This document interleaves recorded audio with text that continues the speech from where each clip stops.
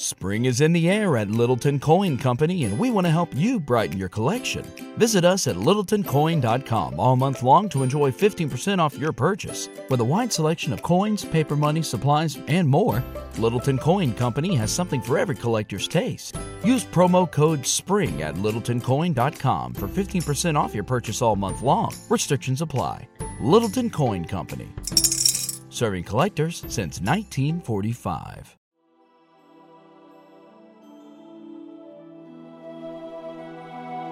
Welcome to the Lord of the Rings Lorecast, the show that explores the background of Tolkien's amazing world from the very beginning.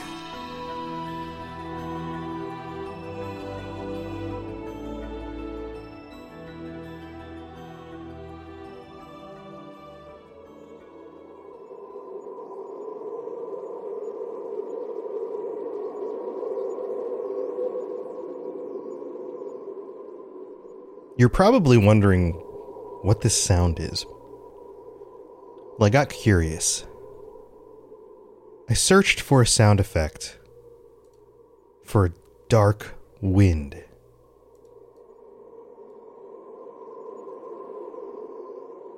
And this is what I found. Now, why dark wind?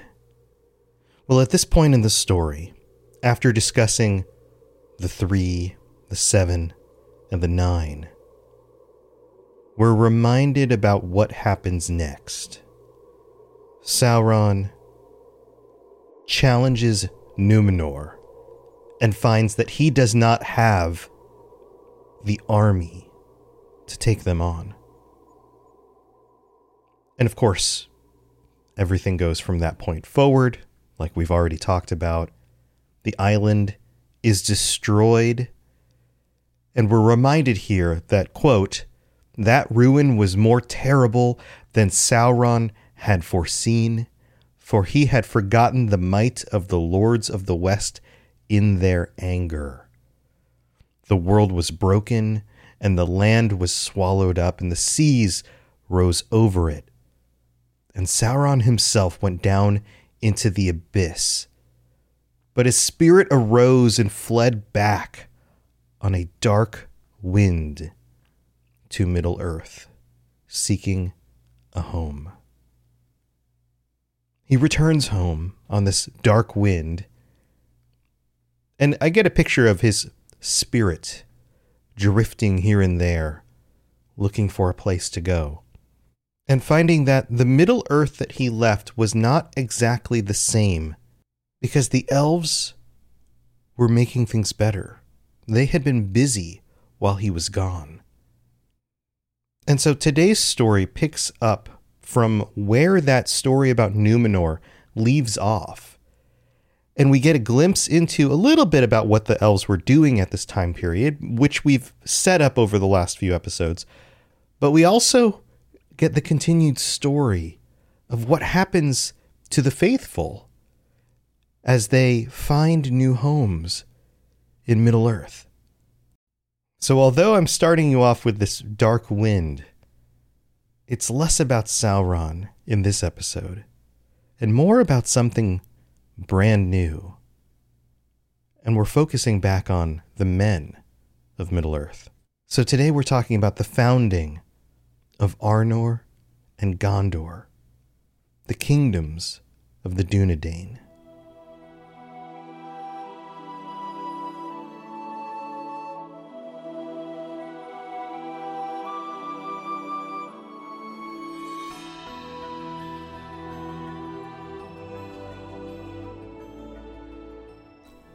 So the picture that we got from Sauron's time in Numenor is that Numenor had descended into this imperialistic mode where they were conquering lands and subjugating mankind on the main continent.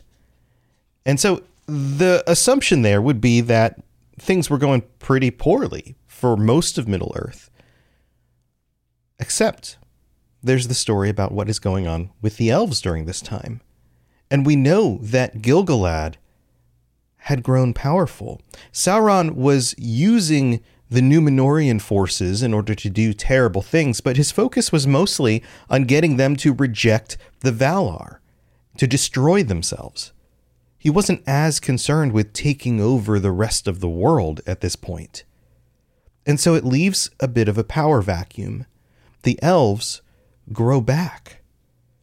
This is one of those rare moments in the story where the elves are not necessarily receding into the west and everybody's going away.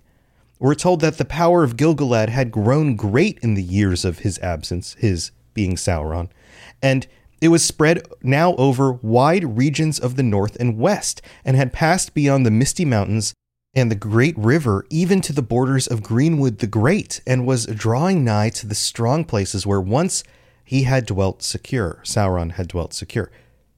The Elven Kingdom had gone all the way to Mirkwood at this point, had reached most of these lands, and was keeping them safe. And when Sauron has to flee a sinking Númenor, he heads back to Mordor, to the Black Land, we're told. And for a time, he meditated war. This gives the impression that that was the only thing on his mind at this point. Now that Númenor is gone, what do I do about these pesky elves? And wait a minute, what about the faithful? And that's where their story picks up. They were saved from destruction. Remember the wave that was summoned and flung Elendil and Isildur and Anarion and their people into Middle-earth, past the coastlines. Well, we finally get a story about what happens to them. And the language here is fun. They were borne aloft on hills of water, even to the clouds, and they descended upon Middle-earth like birds of a storm. That's quite the imagery. And then we're told about exactly where they ended up, and they ended up in very different places. Elendil was cast up by the waves in the land of Lindon, and he was befriended by Gil-galad. Thence he passed up the river Lun, and beyond Ered Luin, he established his realm, and his people dwelt in many places in Eredor, about the courses of the Lun and the Baranduin. But his chief city was at Annúminas. And we're given even more details about some of the specifics, but the general sense of this is that Elendil and his people, the faithful that were spit out of the ocean up in the northern part of Middle-earth, ended up very near to the locations where Gil-galad was, in Lindon. Círdan the shipwright was up there, and they became friends. They were already elf friends. They were the faithful. They were the ones that these elves would have been happy to receive as neighbors. And we end up with a parallel here. An elven kingdom in the north that is holding back the darkness, and a group of men who seek refuge in a land away from the dangers where they came from. What does that sound like? It's another echo of the First Age. The Noldor taking kingdoms in the north in order to hold back Morgoth, and the Edain showing up, this time coming from the west, from Númenor, instead of out of the east, across Middle-earth. And this kingdom is founded. This is the foundation of Arnor. And I'm going to pause here for a moment because there are some vagaries around exactly what the population size was, how many people fled, how many ships there were. We're not given detailed numbers about that. But we are to understand that there are enough individuals in both Arnor, which will be the northern kingdom, and Gondor, which we're more familiar with from the Lord of the Rings, the southern kingdom, in order to create these cities, these dwellings, to man these towers, to build armies. There is a significant percentage, even though they were the outsiders basically in Númenor, there's still a significant percentage of people who were loyal and enough to found these new kingdoms. So if you've been paying attention, Lindon is west of the Shire. It's up in that northwestern part of the continent. And so the Kingdom of Arnor is actually founded north of the Shire, and it kind of stretches around that area. And in the text, it actually notes another thing that's very interesting. And there remained many barrows and ruined works in those places. So, spoilers, Arnor doesn't continue on forever. It ends up in ruins at some point. But what is one of the first things that the group of hobbits come across when leaving the Shire? A barrow down. These burial sites for the civilization of Arnor. And some of them are now haunted. That whole situation plays out. They skip it in the movies, but the whole situation plays out in the books. And this is a reminder of this kingdom that used to be here. So what about Isildur and Anarion? Well, their ships and their people were sent southward. And it says, Isildur and Anarion were borne away southwards. And at the last, they brought their ships up the great river Anduin that flows out of Rhovanion into the western sea and the bay of Belfalas. And they established a realm in those lands that were after called Gondor. The river Anduin is the river that the Fellowship goes down in order to head to or towards Gondor after being in Lothlorien, after meeting Galadriel. That's the same river. We are now in that part of the continent. And here the question of the population is answered a little bit. It says, long before in the days of their power, the mariners of Numenor had established a haven and strong places about the mouths of the Anduin, in despite of Sauron in the Black Land that lay nigh upon the east, right? This part borders Mordor. Mordor's very close to them here. In the latter days, to this haven came only the faithful of Numenor, and many therefore of the folk of the coastlands in the region were in whole or in part akin to the elf friends and the people of Elendil, and they welcomed his sons. So not everybody who shows up in Middle-earth here is required to found these new kingdoms.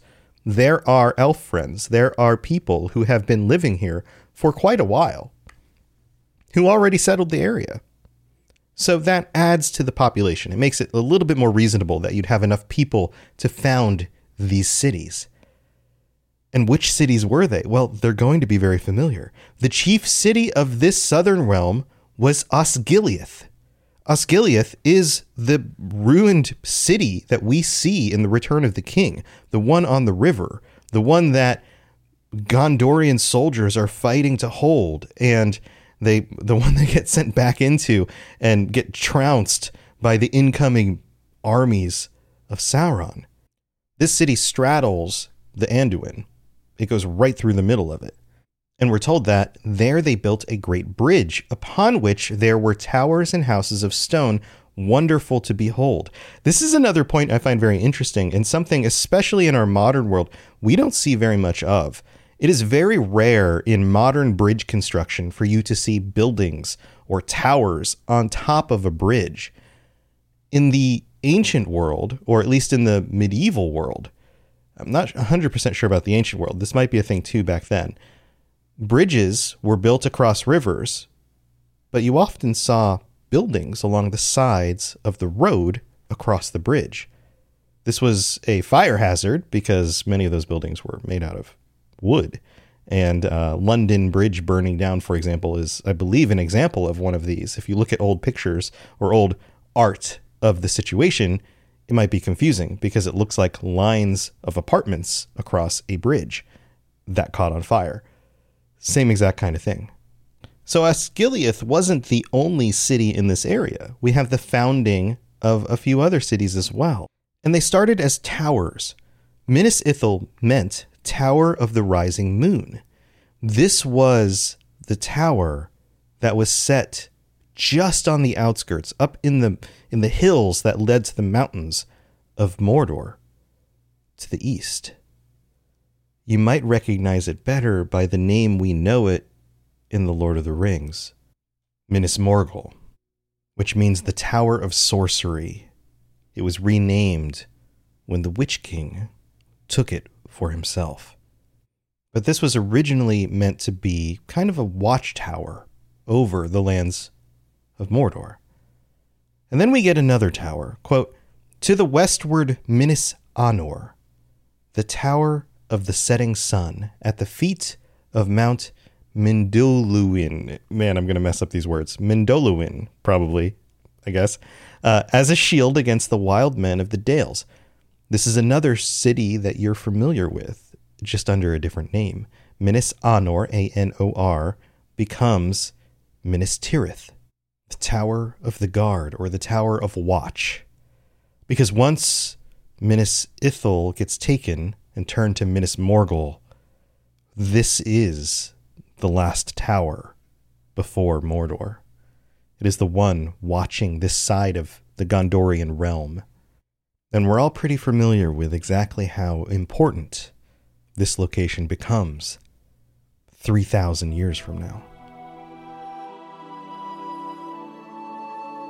So let me tell you a little story. You know that we get sponsors on these podcasts, and Eufy, who does these smart locks with video cameras in them, reached out and they sent me a smart door lock with a 2K camera, a doorbell, and a finger reader, all the bells and whistles. And I was like, okay, cool. They sent it to me. I already have one on my back door. When I opened this up and installed it, I was like, why didn't I go with Eufy to begin with? Because this is a step above the one that I've been using. The finger reader just works. The 2K camera is so clear. I can see when somebody's at the front door, if it's Amazon or if it's somebody trying to sell me something. It even has night vision and works in the dark. It makes me feel so much safer. Plus, my son can just put his finger on the door and just come right in when he gets home from school. He doesn't have to worry about losing keys, and you don't even have to change the batteries in these because it's got like 10,000 milliwatt hour battery that lasts for like 4 months. Go check these out today. Search for Eufy Video Lock, that's EUFY Video Lock, or visit eufyofficial.com/video lock to see how you can gain complete control of your door. Again, search Eufy Video Lock. I think you'll love it. Spring is in the air at Littleton Coin Company, and we want to help you brighten your collection. Visit us at littletoncoin.com all month long to enjoy 15% off your purchase. With a wide selection of coins, paper money, supplies, and more, Littleton Coin Company has something for every collector's taste. Use promo code SPRING at littletoncoin.com for 15% off your purchase all month long. Restrictions apply. Littleton Coin Company. Serving collectors since 1945.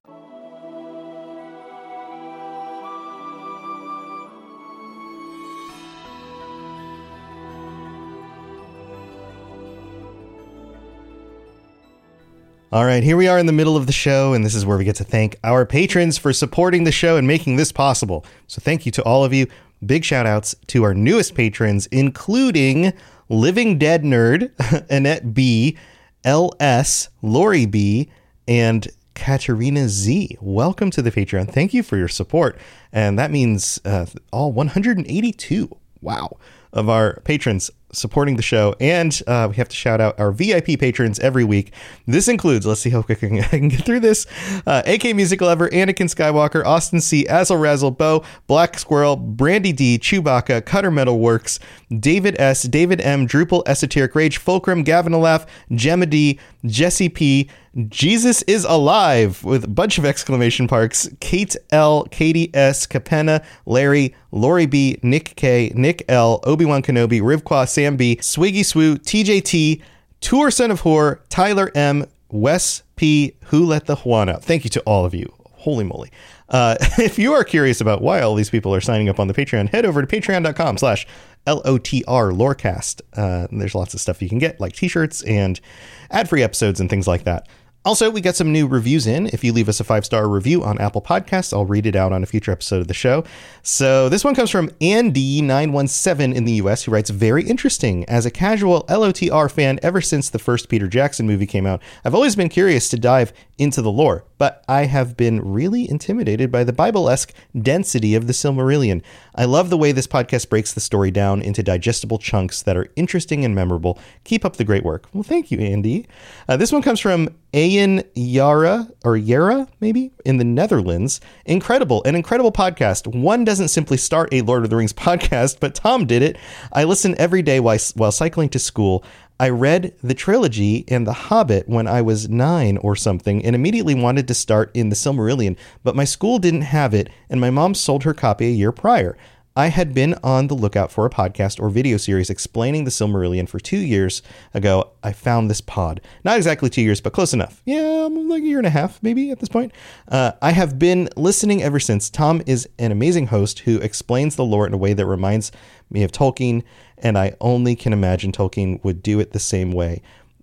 He would make a podcast 1,000%, and lots of love from Amsterdam. Thank you so much, Ian. And then we have one more from DJ Grizzly Bear from the United States. He writes, love it. It's so fun to learn about my favorite fantasy world. The complexity and depth of the world and culture Tolkien created before actually writing the books is truly a marvel. And then there's an interesting point here, and I'm going to explain a little bit about this too.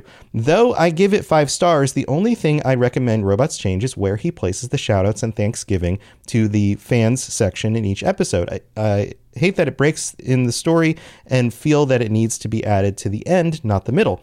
That is an interesting point, DJ Grizzly Bear. When I started the Fallout Lorecast, my first podcast I'm still doing currently, I had originally set it up like that. And I very quickly found that a lot of people disliked that more than putting it in the middle. In fact, many people complained that the podcast was too short because it gave the illusion that the podcast itself was X number of minutes long and then ended short, even though the runtime looked longer. And then I spent the whole second half, and I'm putting this in quotes when it was clearly only like 3 to 5 minutes of the show doing this part where I was talking to the audience. And so it has to do with like perception of it. If you're going to have to do a point in the show where you talk to your audience and thank people for their support and stuff, it has to go somewhere. It can either go in the end or the beginning. Neither of those are great. So it goes in the middle. So there's a break in the middle. It's kind of a rock and a hard place thing, but this is the least problematic of the 3 options I've found. So that's why I do it this way. But thank you for your support, and hopefully that makes sense. But thank you, everybody. And also thank you to those of you who are rating the show on Spotify or whatever other podcatchers, or sharing it with your friends or your family or any of that stuff. All of that is a huge, huge help trying to get a show discovered, in a sea of so many other shows. So I really appreciate it. All right, let's get on with the rest of the story.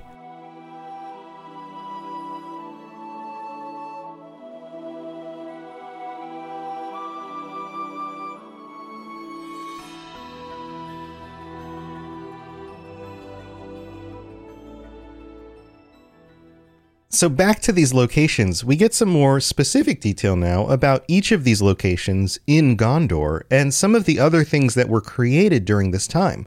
And again, this gives you a sense that the population must have been big enough to do this or had significant help from the elves. And that's kind of more the case in Arnor in the north.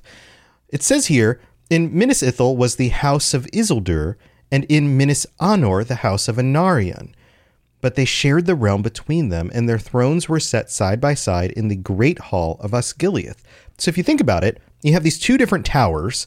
One is a little bit more eastward, one is a little bit more westward, and right between the 2 of them, the city of Osgiliath on the river that split the realm in that eastern and western side. And the 2 sons ruled over this realm together from Osgiliath, although they each had their own tower. And then we find out about some other locations, and some of these you're going to be familiar with. It says, but other works marvelous and strong they built in the days of their power. At the Argonath, remember going down the river with the Fellowship and seeing those gigantic statues of the kings? That's the Argonath. And at Aglorond, and at Erich, and in the circle of Angranost, which men called Isengard. They made the pinnacle of Orthanc of unbreakable stone. So where did Saruman get that tower from? the Gondorians. They were the ones who constructed these buildings, these great locations that showed the scope of their power even after Numenor fell. But wait, that's not all. They created these new locations, they crafted these new towers and structures, but they also brought things with them. Many treasures and great heirlooms of virtue and wonder the exiles had brought from Numenor, and of these the most renowned were the 7 stones and the white tree. This should sound familiar. The white tree was grown from the fruit of Nimloth the Fair, and it goes on and explains the whole lineage of the seeds of these trees that descended all the way from, quote, the tree of Tirion, which was an image of the eldest of trees, white Telperion, which Yavanna caused to grow in the land of the Valar. This white tree that gets planted in Gondor is symbolically extremely important because it echoes things from the First Age and before that. Telperion in Valinor. And it is planted in a place you may not expect. We see it at the end of the Third Age in Minas Tirith, up at the top of the tower. But originally, it was in Minas Ithil, with the house of Isildur, because he was the one that saved the fruit from the tree. Remember when that happened in Numenor? He's the one that stole it. He brings the tree with him and plants it just outside of Mordor. So what about the stones? These 7 stones? Well, you probably have a guess of what those are. They were divided up. 3 Elendil took, and his sons each took 2. Those of Elendil were set in towers upon Amen Bered and upon Amen Sul in the city of Enumenos. But those of his sons were at Minas Ithil and Minas Anor and at Orthanc and in Osgiliath. And then it says, now these stones had this virtue that those who looked therein might perceive in them things far off, whether in place or in time. For the most part, they revealed only things near to other kindred stones, for the stones each called to each. But those who possessed great strength of will and of mind might learn to direct their gaze whither they would. Thus the Numenorians were aware of many things that their enemies wished to conceal, and little escaped their vigilance in the days of their might. These are the Palantiri. These are the circles, those glowing eye-looking circle orb ball things that you see in the movies. And this explains why certain people have access to them in the films or in the books.